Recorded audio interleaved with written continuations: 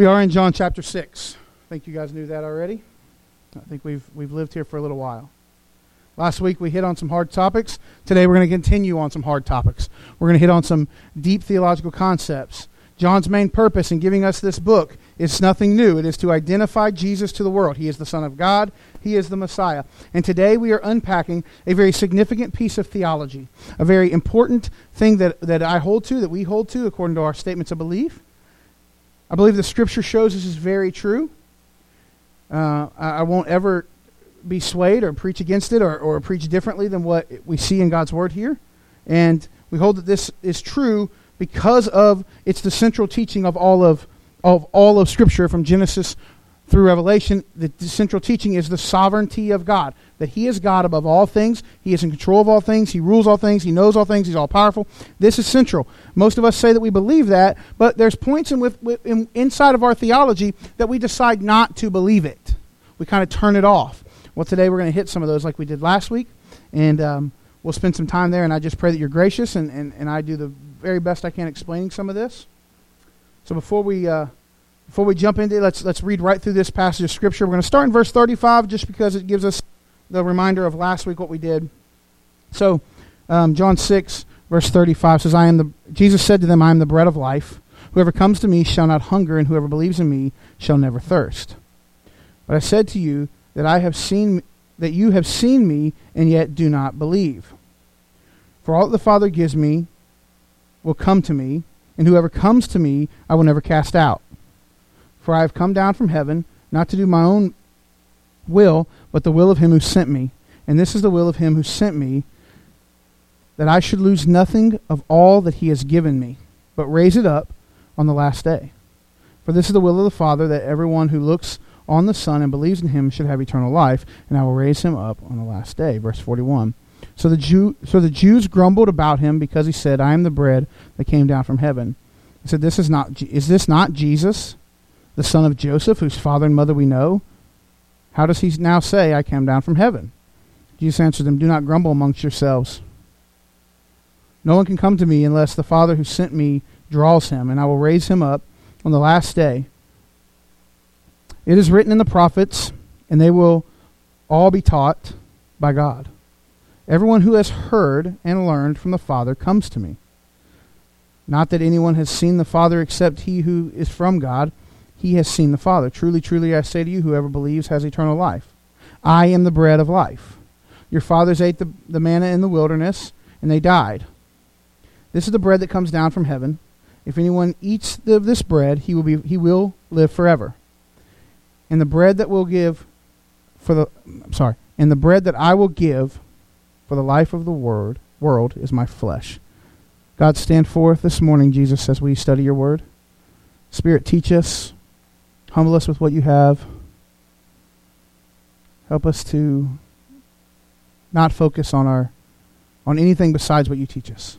I pray these things in Jesus' name. Amen. Context, they followed him around. He was compassionate for them, right? We've read through all this. He spent time with people. He fed the masses. He fed the thousands with a couple pieces of bread and a couple loaves or a couple fish. They followed him. They were looking for more material things from him, for more physical, temporal things that they could get from him. The next day he came to the synagogue in Capernaum. This is where he is. He's teaching, he's preaching, and he's working with these people. And we see this is continued from last week. It's the same sermon that he had. I think I should do that. Just keep preaching until next Sunday and see if you guys stay. Yeah, I know. Gasp. So this sermon is, though, Jesus presenting himself. So if any way I do something besides that, I ruin what Jesus is doing here. So we're going to have to just present Jesus as himself and what he teaches about himself and what he teaches about his Father through this passage. Last week we saw that he said, I am the bread of life. The bread that satisfies hunger of the body is something that is temporal and momentary, but the bread that satisfies the soul is forever. It's a quest. He is the fulfillment of everyone's quest for meaning, their significance, and their eternity. He is what completely satisfies humans. We talked about that last week. He is the final thing we need. You know, they wanted him to be equal with Moses as they start to complain. If you know the story in the wilderness, Moses was simply the leader and God was the feeder. Moses stood there and before the people because God placed him there, but but Jesus, or God himself, sent the manna from heaven to feed the hundreds of thousands of Jews that were in the wilderness. Not Moses, but they compared Jesus to Moses. And they said, well, you did something, but how much more can you do? See, Jesus responds to them. He essentially responds to this. You don't need physical food. You need spiritual food, and you need me. That's what he says to them. So as we read through this passage, there are three things. There's three minor segments of this passage. The first one is the murmuring. They murmur and they whine. What's new, right? The second one is Jesus' reproach of their murmuring. And the third is Jesus' rebuttal and reiteration of his message. So that's what we're going to see here today as we study through this passage. There's a lot packed into this passage. There's a lot in these 9 verses. I thought I was going to go through 55 today. Yeah, right. Actually, I thought I was going to go through 60 today, and then I actually broke it down 3 weeks ago and started studying it harder. And I said, no way. There's just too much.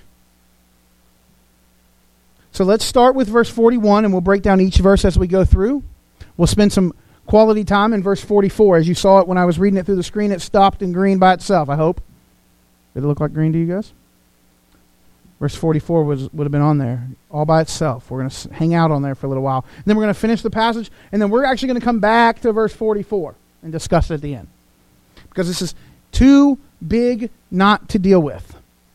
This is too deep. This is too much truth for us to glaze over and to whitewash.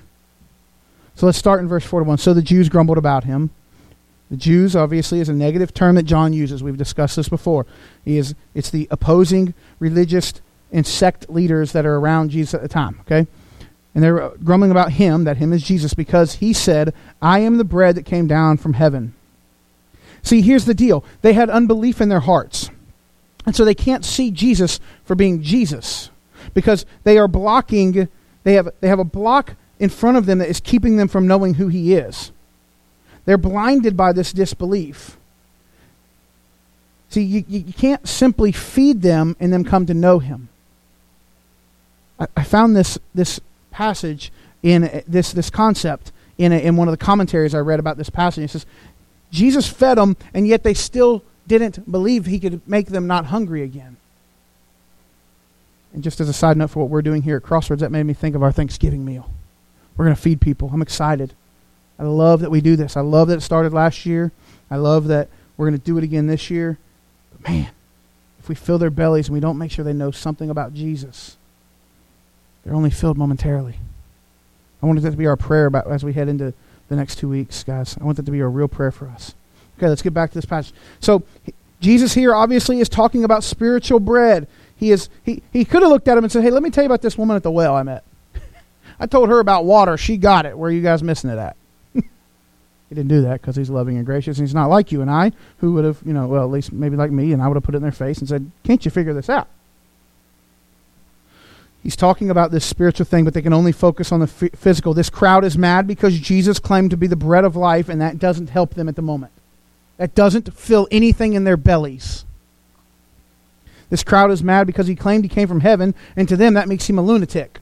I thought about titling this message, if it wasn't so important, the words that are in here, I thought about entitling this message, Just Joe's Son. Just Joe's son. Because when we look at the next verse, in verse 42, we hear a very logical argument from these folks. They said, is not this Jesus, the son of Joseph, whose father and mother we know? How does he say I come down from heaven? See, here they are. They're taking this claim of Jesus, and they're going, no way. He's a lunatic. He's a liar. We know who he is. He's just Joe's kid. It's logical. There is some logic to it. But their logic is what's blocking their belief. They can't see that he came down from heaven because they know he's from Nazareth. You don't know what Nazareth is? The city Jesus grew up in. Okay? They're like, this is the pimple-faced kid in the carpenter shop, isn't it? Because they can't see him. They can't see past their own ideas and their own thoughts. And Jesus actually told us this in John chapter 4, in verse 44. He says, a prophet has no honor in his own country. He was talking about himself. My people aren't going to accept me. He understood this, and he was foreshadowing exactly these events that were going to take place when he began to teach people who he is. This happens, by the way, every single time we mention Jesus, and it will happen every single time we mention Jesus for all of time. There will be people that will never accept it no matter what. There will be people who accept that it's not just easy, it's too easy to know Jesus. There will be people who say, I can't accept it because it's too hard to follow the rules. There will be people who can't accept it because I don't believe in a God. There's going to be people who won't accept it because they have an ideology that's somehow different from what God's Word teaches. They might claim a portion of Jesus. They might like things about Jesus. They say, well, he's a good teacher, but they're not going to claim him because he is not honored in his own country. Guys, we are the representation of his own country at this moment. In this world, we are Christ's church. We are the ones to be sharing it. He's not going to be accepted no matter how much you and I are accepted. And by the way, when we're walking with Christ, we're not accepted in this right now. As a matter of fact, in this room right now, I believe somebody or somebody's in here, because there's enough of us in here for me to go, there's a good chance we don't all know Christ at this moment. Somebody in this room already is going, just blocking it out. I get that. I understand that. That's what Jesus is dealing with here. So the deal is that we will either embrace Jesus as God or reject him and push him away. There's no neutral ground. There's no middle or gray. There's no muddled up section that we can play in. Either Jesus is or Jesus is not. He is God. He's not God. He's true bread from heaven. He's not true bread from heaven. He's the Son. He's not the Son. He's the Savior. He's not the Savior. He's the Messiah and the Christ, or he's not the Messiah. That's it. There is no middle section. The Bible's clear about it. John's really clear about it as we go through, as he compares and contrasts things like light and dark and love and hate all throughout his book, all throughout this gospel that God ordained him to write and inspired these words. This is why we pray and we ask for Jesus' help, because we are those same people that are sometimes blinded to understanding the truth of who Jesus is. And some people are just simply blinded to it because they're not going to want to change and become like Jesus. It's hard. It's hard when you set up a lifestyle that doesn't reflect Jesus. So this is what they do. They start to talk in verse 43 and says, Jesus answered them and says, do not grumble amongst yourselves. Whoops. He heard you. He knows what's going on. As I thought about this seems to be the way of the Jews. Reminds me of the Old Testament when they're in the wilderness and they grumble against Moses. Though God has provided and provided and provided and shown amazing things, they grumble at one point and a golden calf jumps out of a fire. You remember that one? They didn't create it. It jumped out of the fire. They grumbled and lied, and it was a terrible lie. But this just seems to be the way of this religious group that is against Jesus. They grumble. Church. I wish I could hide behind the pulpit, because we grumble. We complain and we whine about places and people and things they've said to us. If we see Jesus for being Jesus, our grumbling should stop not just toward Jesus and his word, but toward one another. Now, this isn't about one another. I just wanted to add that in there. Instead of being like, hey, we see your power, Jesus. We saw what you did. It's amazing. It's amazing that you called on the Father to bless this fish and this bread, and all of a sudden we all ate. We see your power. We want to know your purpose. We want to hear what you have to say to us. We want to believe. This would have changed everything, wouldn't it? Mindset. Faith, following, jumping after Christ. Grumbling changes all of that. It ruins all of that. Instead, they grumbled amongst themselves. The one who knew everything was standing before them, and they talked about themselves amongst themselves. And they had a chance to talk to Jesus. We have a chance to talk to Jesus every day. That's an amazing promise. But they had this chance to talk to Jesus. Instead, they're pushing away and they're grumbling. So that's our picture. That's where we are. And here's what Jesus, much like he says in verse 37, I want to read verse 37 to you again. I've got to be on the right page to do it. All that the Father gives me will come to me, and whoever comes to me I will never cast out. Verse 44 is a very similar reiteration of this comment. It says, "No one can come to me unless the Father who sent me draws him, and I will raise him up the last day." These two verses, along also with verse 40, help us to define the concept and the truth that God is drawing us unto himself. That salvation is from God, and it's a work of God where he pulls us to himself. It is not of our own doing. It is not a choice we run out and make. It is not hamburger versus cheeseburger. It is Jesus, it's the Holy Spirit doing the work of the Father and drawing us to himself. We could spend months on this one verse. Somebody told me I should speed up through John. I think I could just stay here for a while. That's how difficult this verse is.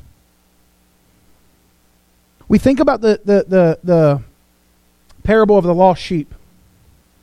And the parable tells us that the shepherd comes back and he counts, he's missing a sheep. And as I read through that parable and I think about that parable, I want to ask you a question. Does it ever say in that parable that sheep came wandering and looking for that shepherd? Not once. I think about the prodigal son, and we misinterpret this passage if we're not careful. The story of the prodigal son should be the story of the loving, gracious, caring father who's chasing after his son looking for him. That's what it really should be. Because the words in that text that say a long way off doesn't mean he's looking down the driveway. It means he has left his home to find his child. The shepherd and the father. Guess who they're supposed to signify? Jesus.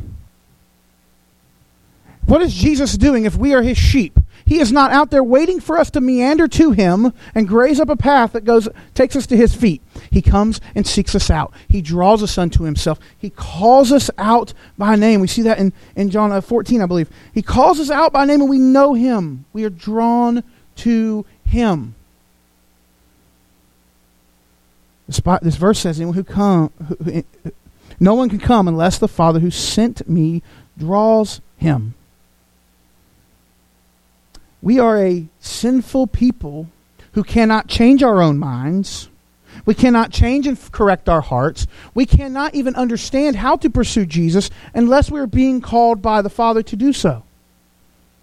Right, it's difficult. It's difficult, and we don't teach this way enough.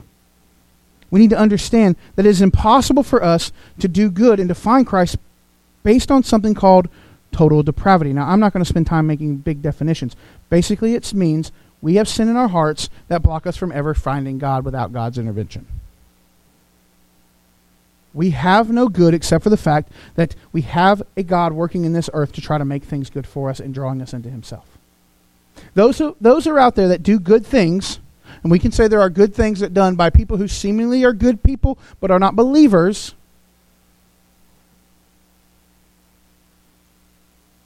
It's the image of Christ, the image of creation, that God is choosing to use them to do things.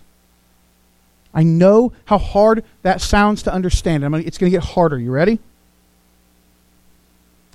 Much has been said and much has been mentioned about the idea of man's free will and free choice. But the Bible never teaches us that concept. Never one place is that mentioned in Scripture. I wish it was. Actually, maybe I'm glad it's not, because then I'm less confused. There is the idea of man's responsibility and call to repentance. And this is what has been twisted to be called free will. Free will actually has been brought from the Old Testament idea into the New Testament based on free will offerings that were given to address people's sin in the Old Testament. And not only sin, just worship. But the problem is, Scripture is very clear. Like I said, either you believe that Jesus is, or we believe that Jesus is not. Also, there is no middle ground. We are either a slave to sin, or we are set free in Christ. We are either a slave to this old man, or we are in the bosom, in the hand, in the care of Christ, and we are growing in that. It doesn't mean we'll never sin again. Don't misinterpret that. But there is no middle there either. With every word that comes out, with every choice we make, with everything we do in this world, it is either us enslaving ourselves to sin or enslaving ourselves to Christ. There's nowhere in the middle.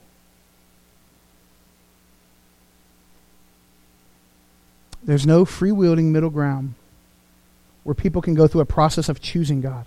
Now, let me make clear, I'm not saying that everybody's salvation experience is the same. I'm not saying that everybody hears the word the same way, that God draws them all the same way. Hey, I'm a dummy. I'm a hardhead. He had to hit me a lot. He had to make things rough for me. I wasn't smart like some of these people at 10, 11, 12, 13 years old accept Christ and then live for him. Come on now, I didn't do that. Our salvation experiences can be different. And that's something that we see when people are seeking Christ. But it's very clear that when people are seeking God, it's because God is pursuing them. We pray this. It's hard because we actually believe this if we say that God is sovereign. If we say that he is all-powerful and all-knowing and omnipresent, then we have to say that these things are true. Because if not, then his death is unnecessary on the cross because we can draw ourselves to him and get saved on our own. I know it's tough. But God must act on our behalf. He must draw us in for us to ever want to praise him, for us to ever want to love him, for us to ever want to pursue him, for any of these things. I love what verse 37 says. He'll raise us up on the last day. This is the promise that has never been made outside of Jesus' own words. He says it again in 44. And it's our hope for knowing him later. We'll be safe in him. We'll be guaranteed a resurrection in his life. But the deal is that God is totally responsible for our salvation. But we are... You ready? You ready? Okay, it's already hard enough. Here's the harder part. We are responsible to respond. There is an act of responsibility. And because we aren't the infinite wisdom God is, we can't understand responsibility and choice in separate hands. It's difficult. It's difficult for me to want to skim over this passage of Scripture and not preach it. This is a first for me to preach through a passage like this. This is tough. But I want us to know who Jesus is. He is the Son of God doing the work of God and accepting those unto himself that God is calling to him. And here's the issue. How these two things work together, I don't know exactly. As a matter of fact, if I were to ask you if you understood how the rapture was going to take place, which most of us would say we believe in a rapture, you would have to say no. Because the Bible doesn't clearly define it. If I were to ask you, do you believe in the Trinity, which as a church we claim to believe in the Trinity, that means there's a three-in-one God, the Father, the Son, and the Holy Spirit. I want one of you to explain it to me in a way that's not a childish way that belittles who Jesus is. Right? We can't always understand every piece of Scripture. We have to know it. We have to acknowledge Christ and his greatness in it. We have to acknowledge the Father's sovereignty in these things. But we can't always wrap our minds around it. I cannot, no matter how hard I try, and I have tried this. Matter of fact, I was in a class in seminary that was simply based on the Trinity, and I walked out of there more frustrated and confused than I did knowledgeable. I know all the passages to talk about it. I know how to put them together and how they look and how we see it from beginning to end. And I know that how Jesus is talked about in the Old Testament, and I know how the Holy Spirit is represented in the Old Testament, and I know how God the doesn't matter. I still can't wrap my mind around that idea. And I'm okay with that. Now, if you know me, I'm not okay with stuff like that very often. You bring me an idea, you bring me a concept, you tell me, hey, this is the newest I don't know, fad diet. I'm going to go home and research it. I'm going to look it up. I'm going to know everything I can know about it. There's somebody here recently has done something like that, and they know because I've had good conversations with them. They're like, why did you learn this? I don't know. I had to. I could not know about it. That's who I am. To the frustration of most people that know me. Because unintentionally I come off as a know-it-all sometimes when I do that stuff. And I don't even purposely do that. I just like knowledge. I don't want to know this. I'm okay with standing here and going, I do not fully understand how God's sovereignty works when he draws people unto himself, but man's responsible to respond. And at the same time, Jesus says that it's available to all men. And what's beautiful about that is my command from Jesus is simply this. Go and tell people. It's not understand it all. It's not be able to explain this and write a doctrinal statement about it. It's not be able to exegete every passage of Scripture that ever talks about the two that may, and of course one of the favorite things of people to say is, nope, they don't the Bible's not cohesive and it contradicts itself because of these two. No, we can't understand it. But if you read it as a whole, it never contradicts itself. Verse 37, verse 40, and verse 44 work together that teach us that God is sovereign over our salvation. Verse 37 speaks of the Father giving people over to Jesus. Verse 40 tells of man's response and his responsibility. And then verse 44 concludes that the drawing of God is necessary for faith in Jesus. You ever seen a dog chase its tail? That's what it felt like just now, right? John MacArthur. If you guys know who John MacArthur is, probably one of the foremost theologians right now that's alive. And he writes this about it. And I love that someone as wise and gifted as God has given him the ability to be can say the same thing that I basically just said. I don't know. But he says this. Verse 37 emphasizes the human responsibility in salvation. Although God is sovereign, he works through faith, so that man must trust Jesus as Messiah, the Son of God, who alone offers the only way to salvation. However, even faith is a gift from God. Guys, I know what we're doing. Romans 12, and verse number 3. For by grace given to me, I say, everyone among you, among you not to think of himself more highly than he ought to think, but to think with sober judgment, each according to the measure of faith that God has assigned. Now, I'm not going to read out of Ephesians 2 right there, but that's the same concept. The faith that we have is also a gift from God. So for us, intellectually harmonizing the sovereignty of God and the responsibility of man is humanly impossible. Exhale. Right? But perfectly resolved in the infinite mind of God. Here's the point. We have to trust him. We don't have to know it all. We trust and we obey. But there is no way for us to come to God without God intervening on our behalf.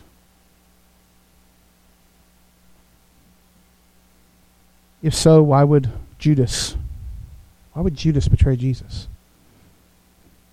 What is it that made Judas the outsider? What is it that made that for Judas? I don't know. God in his sovereignty understands it.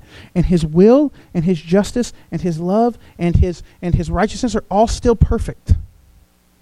It's simply the fact that we can only understand a certain amount. But what we have to understand is that God is teaching us that he has drawn us unto himself, especially those who have taken that human responsibility and know that we have Christ and we have repented and we have turned to him. It's because he drew us to himself. That should be for us a lifetime of gratefulness, a lifetime of hope that should grant us. Let's move on. Verse 44. It is written in the prophets that they will be taught by God. Everyone who has heard and learned from the Father comes to me. Not that anyone has seen the Father except he who is from God. He has seen the Father. Literally it says that every man who knows Christ, knows God, is only because God taught them.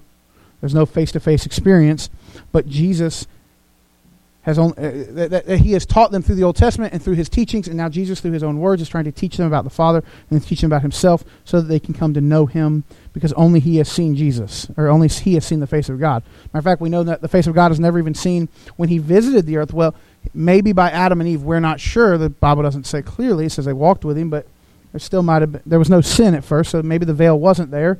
In his perfect creation, who knows what that was like? I'm grateful that one day I will.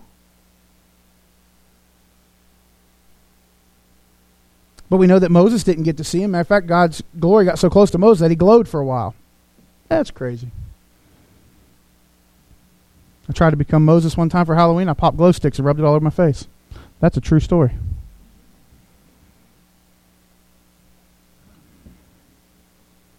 Verse 47, Jesus begins to speak about this again. He says, truly, truly, I say to you, whoever believes in me has eternal life. What a promise. The filthiest of all of us, the filthiest in our minds, wait a minute, let's be clear. The filthiest of sinners that we think are filthy sinners, the filthiest of all sinners that we deem are the filthiest. Because In God's eyes, we're all the filthiest sinners because sin is sin. If we're short by one mark, we're short by all of them. But in our minds, you guys could come up with a picture of who you think might be the filthiest sinner you've ever heard of. And if God calls him unto himself and he in faith responds, he then or she then can have eternal life. Okay, so Brandon, how does that excite you? How is that fun to know? How can you take the idea that God must call people unto himself for them to have it? I don't have to know who it is. All I can do is get excited to tell people about Jesus because what if it is? What if they're the ones? What if they're not the ones who have hardened their own hearts to God? This is a promise that just gives us joy and hope, and it puts to fears all the ideas about eternity and death. It stops them. It's a resurrection of joy about our salvation within us. It should give us such encouragement, not only for us, but for those that we can tell about Jesus.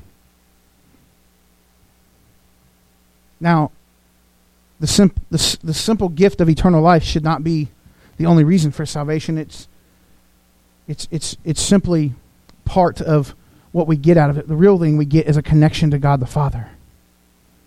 I'm telling you now, I believe wholeheartedly that if when I died, if I was done, if it was over at death, and there was no soul, there was no afterlife, there was nothing else to me, I was done. There's a theory out there that teaches that. But if that's what it was true, and I didn't get eternal life, I didn't know never heard of heaven, it wasn't even a possibility. The connection to God the Father, the hope and the joy that it gives me, to have someone that I can go to in prayer, to have someone that I can praise, man, that's worth salvation. It's not just a simple fire insurance. It's simply a return on our investment for what we think we're getting through Jesus. It is a connection to the Father. Man, that's amazing. Verse 48, he reiterates, I am the bread of life. Your fathers ate manna in the wilderness, and they died. Is it? Yeah, you mentioned Moses a minute ago. All the manna he ate. Do you know where he is? He's dead. That's my sarcastic way of announcing that. But that's what Jesus says here. You're right. He had manna, but he died in that same wilderness because the bread of manna, that did not sustain them. It wasn't a spiritual thing. It was simply physical. Spiritual bread, the bread from heaven, the bread of life, is way more significant than any kind of bread that falls from heaven that simply is to fill our bellies. I think we can sit here today and understand that. I don't think Jesus is saying it over and over again simply to say it over and over again. I don't think he's repeating himself simply because he likes the sound of his own voice. I don't think he's repeating himself because he likes calling himself the bread of life. I think he's repeating himself because we are hard-headed sinners, just like these Jews he was standing in front of, and we need to be reminded day in and day out that the physical that he provides is wonderful. The spiritual is greater. Matter of fact, the point of the manna in the Old Testament, though it was a physical fulfillment, it was not a physical provision. It was not simply for physical provision. The point of manna was spiritual. Manna was pointing the Jews to Jesus. Manna was pointing them to Jesus. Who do you think the angel of the Lord that provided manna is? Jesus. And then he says, I am the bread of life. How many times have I said that from page 1 to page whatever it is, it's all Jesus. It's nothing. There's other stories. There's other things. There's ideas about the judges. There's Saul when he becomes king. It all points to Jesus. And the Jews missed it. They were worried about that manna fulfilling their bellies. They didn't see Jesus.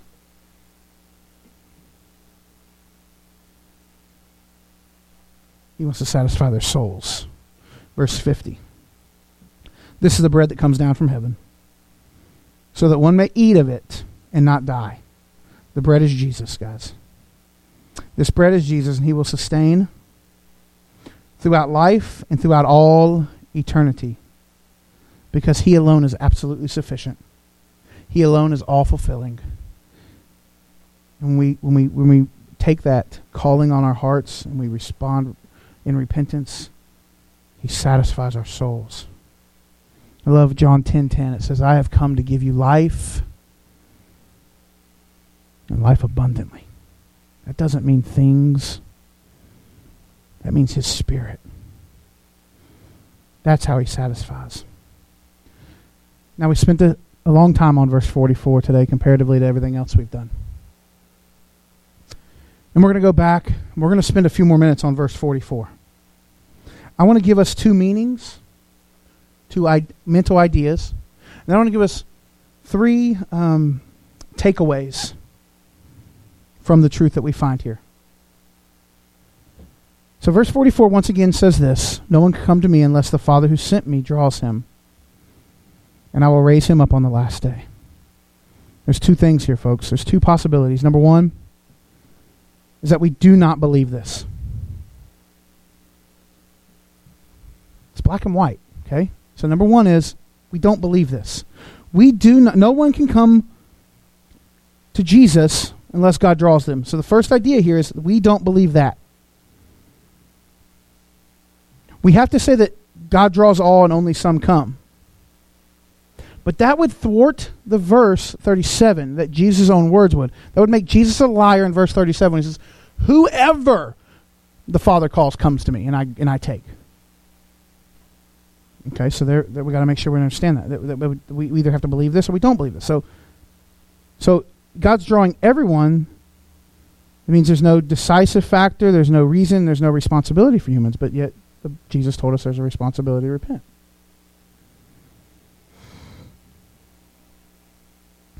The call makes it possible.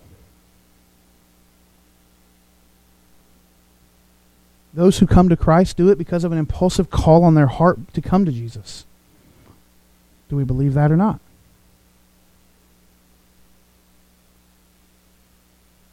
So we can either say he calls them all and only some come, which negates what he said before about all who the Father calls or draws. Or we can believe it wholeheartedly and we can buy in regardless of our understanding level. That we can say that no one can come unless he's drawn, and all those that he draws do come. That's what I see Scripture teaching us. Because his drawing of our heart is perfectly executed. And it's done with perfection. And within that drawing would be the placement of faith on us to give us the opportunity to be responsible to respond to Jesus.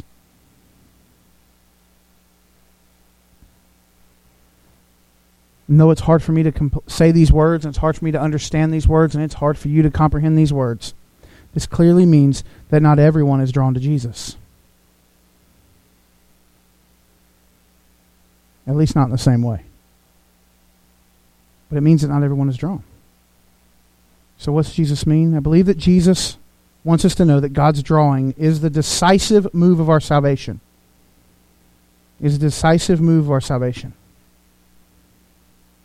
This is absolutely and totally not in conflict with someone coming to Jesus, like we say when we say, come make a decision for Jesus. Those decisions are drawn by his drawing.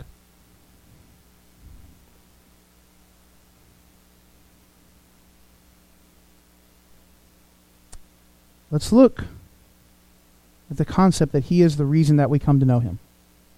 Without him being the reason, without his drawing on our hearts, without his work in us, without the Holy Spirit doing something through us, we can't come. And let's look at some three passages. And although there are hundreds in this Bible that we could go to, legitimately hundreds, I'm going to use four that are I say four every time, three, because I took one out, that's why, that are in immediate context with this book.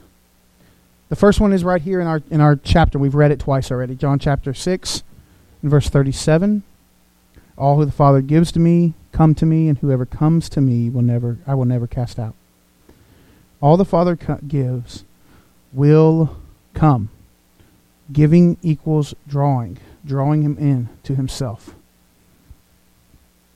Everyone that the Father gives to Jesus are those that he is drawing to Jesus. We pray things like, God, prepare their hearts. We pray this for kids when they come to Vacation Bible School. I pray this every Sunday. God, soften our hearts. When I know that I'm going to go talk to somebody about the Word and about about what's going on in their lives, I said, God, soften their hearts, prepare them. This is before I even somewhat understood this concept in this passage. What I'm saying there is, God, draw them unto yourself, not unto me. Don't follow after me. We saw recently in this country a very high-profile teacher and pastor, and someone who I actually enjoyed listening to as a preacher, and his following got too big, and he became too big for himself, and he allowed sin in, and he's fallen apart right now, and his church plants are falling apart, and we're just praying, God, restore those and hold them because they're doing great work. But why? Because at some point, sadly, I believe that he forgot to say, draw them unto yourself. See, we ask for these things, but do we understand what we're asking for? Do we actually believe it? The next passage I want us to look at is John 6, 64 and 65. Something we'll study in a few weeks. But there are some of you who do not believe. For Jesus knew from the beginning who those were who did not believe, and who it was who would betray him. Now, if we're not careful, we're going to say this is only a passage about Judas. But the problem is, these are plural words that Jesus is using. He knew from the beginning who those were. That's a plural form there, who did not believe, and who it was that would betray him. There is Judas. And Jesus said, this is why I told you that no one can come to me unless it's granted him by the Father. Here Jesus explains, he is explicitly referring back to verse 44, and he explains why there are Judases and why there are betrayers and why there are unbelievers. Some do not believe, and they will never believe from the beginning. But we see that God here, the word give in verse 37 equals the word draw, and therefore it equals the word granted right here in verse 65.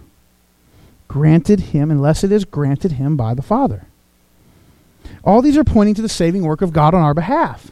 None of it is pointing to us drawing ourselves. This simple passage right here blows the idea of universalism, in case you don't know what that is. That's the idea that everyone is going to heaven and Jesus is going to save everyone, no matter who they are, no matter what they believe, no matter what they've done. There's for the size of Evansville, there's a decent sized universalist church in Evansville. I met the leader. She's kind and loving and sweet person. And she would destroy this verse, and this verse would destroy her mind if she bought in and understood it. Because for her, everyone is. Matter of fact, 2 weeks ago, they had a service called The Reason We're Thinking. I think that's what basically, it was bring whatever philosophy idea you want, and we'll tell you why it's right. That's what she told me. She's a sweet person. I pray she finds Jesus, that he draws her out to himself.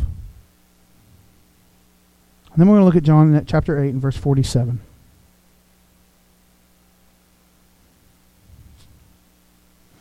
Whoever is of God hears the words of God. The reason why you do not hear them is that you are not of God.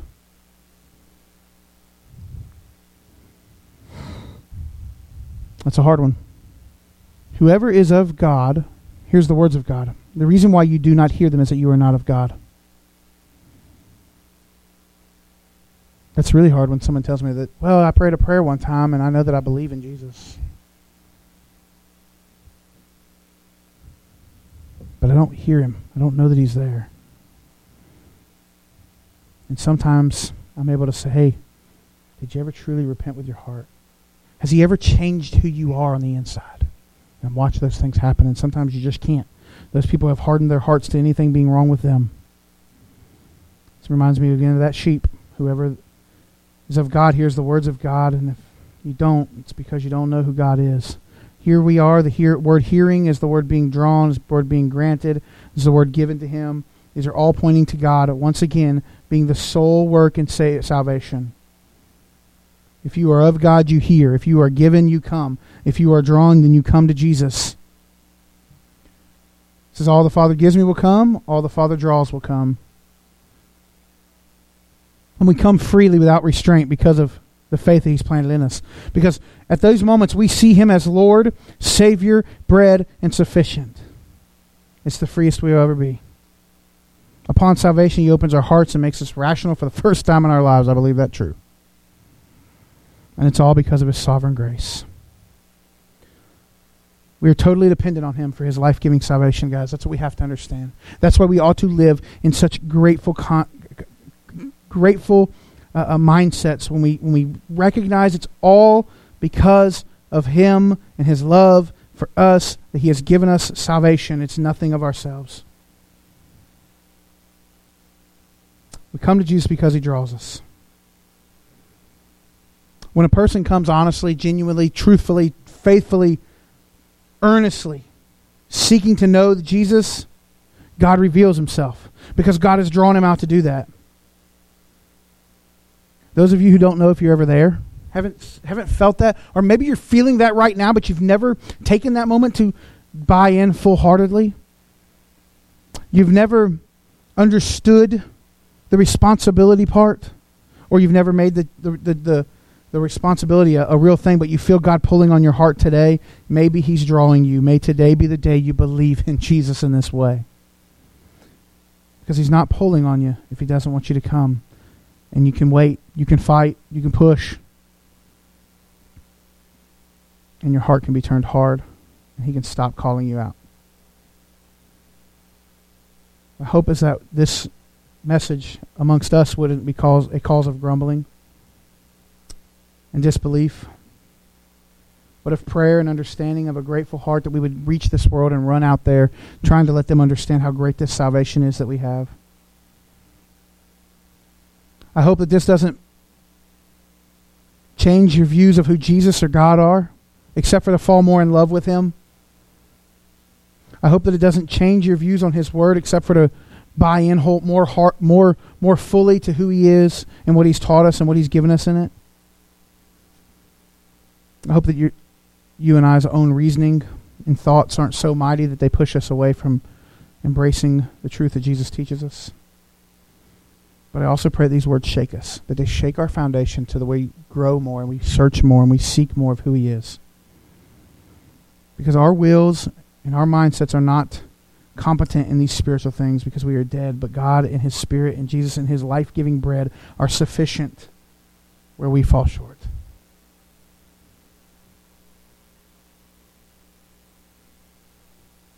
And as a believer, let's be reminded that he lived for us perfectly.